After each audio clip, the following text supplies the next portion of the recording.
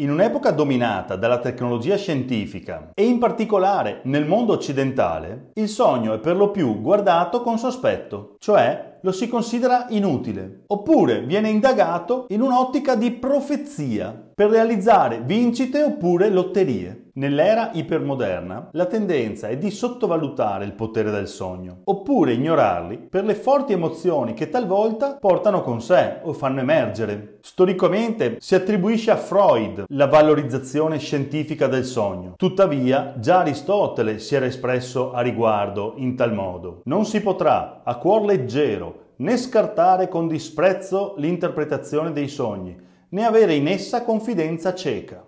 I sogni vanno considerati cause o simboli degli eventi, oppure coincidenze.